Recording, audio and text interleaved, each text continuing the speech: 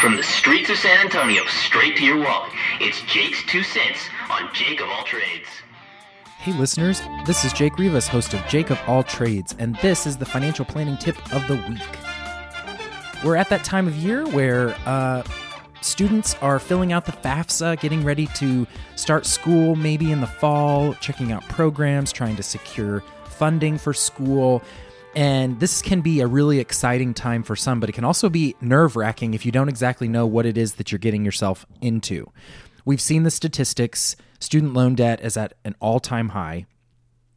It's a real concern, and it's also interesting. I read a statistic the other day that said that the majority of new student loan holders are actually over the age of 50.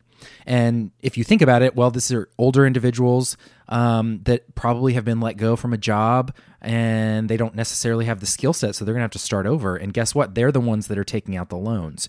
So I wanted to talk a little bit about student loans and a strategy you should be aware of when you're applying for financial aid.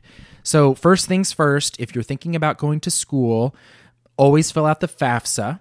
And if you don't know what the FAFSA is, that is the federal student aid application for the government. So you put all of your information in there, you submit it, and even if you don't think you're going to get any aid, it's really important just to put your hat in the ring, right?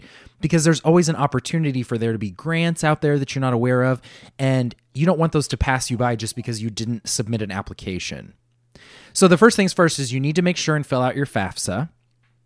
And then once you fill that out and you decided on your program and you're accepted, you're going to have to fund it. And if you don't have the money in your bank account to pay for it, don't use a credit card, obviously. You're going to probably secure student loans to cover the cost of the tuition and fees. Now, there's two types of student loans. There's federal student loans issued by the government, and then there are private student loans. And the difference between the two is the lender in this instance. When we're talking about federal loans, those are issued by the government. They also are specifically used for school purposes, and because they are funded by the government, they give you some flexibility on the repayment terms, and they also give you opportunities to get some loans that don't accrue interest while you're in school. Now, with private student loans, this would be the equivalent of you just going out to a bank, any bank, and asking to borrow money and them giving you a loan and you agreeing to the terms, giving you the loan, and then that loan you would essentially use to pay for expenses. Now, the real risk with going private over federal loans is, number one, your repayment options are not quite as flexible. So with the federal loans, there's opportunities for you when it comes time to start repaying. There is a wide variety of repayment strategies. You can do your traditional repayment plan where it's like a 10-year period where you're going to pay them off. Alternatively, if you find yourself in a difficult spot after graduation, can't find a job, need a little bit of time to breathe, you actually can have grace periods with federal loans very easily so that you can postpone making payments until you get to a point where you can financially handle them. You can also reduce the amount of your payment based on your income. So with federal loans, they have income favorable repayment plans that you can make, which will really reduce the amount of your monthly payment. Now, recognize anything you do to reduce the monthly payment is only going to extend the life of the loan. So it's going to take you longer to pay it off. You're going to pay more interest. But sometimes when you're battling cash flow needs immediately, you're less concerned about how much interest you're going to pay in the long term and more concerned about making that bill payment this month so that it doesn't damage your credit. Federal loans are going to be able to provide you that flexibility. Private loans are not going to give you that same flexibility. Some of them still provide opportunities for you to stop making payments for a period of time.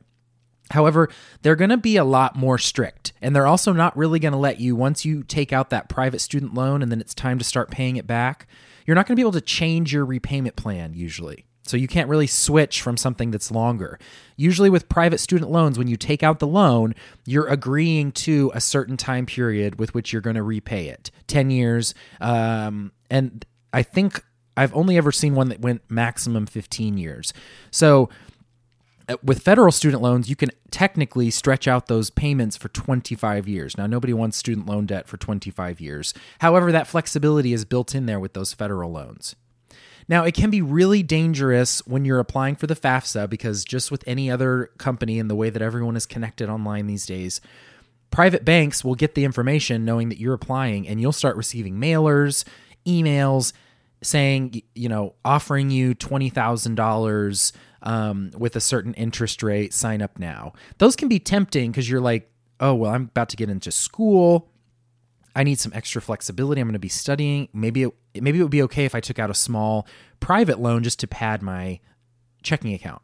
I strongly advise against doing that, not only because of the repayment terms, but also those private student loans, they accrue interest from the beginning. So unlike some of the federal student loans that will occasionally suspend the interest accruing until you graduate, those private student loans are going to start accruing interest immediately. And then if you're not able to make payments on them, they're just going to keep growing and growing and growing.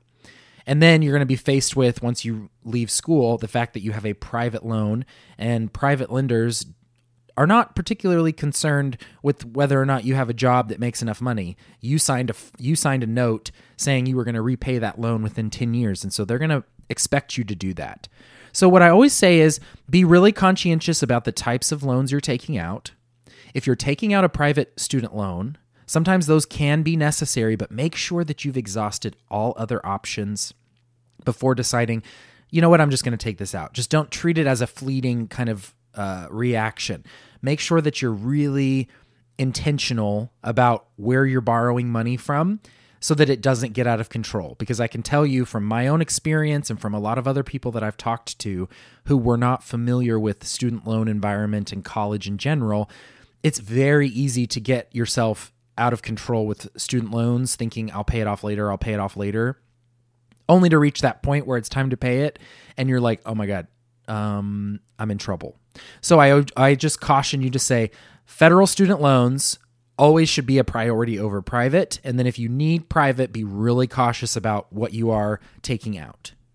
All right, guys, that wraps up this financial planning tip of the week. Hope you guys have a great week. Be sure to check me out on social media by searching for @Jakes2Cents and check out my blog at jakes2cents.com.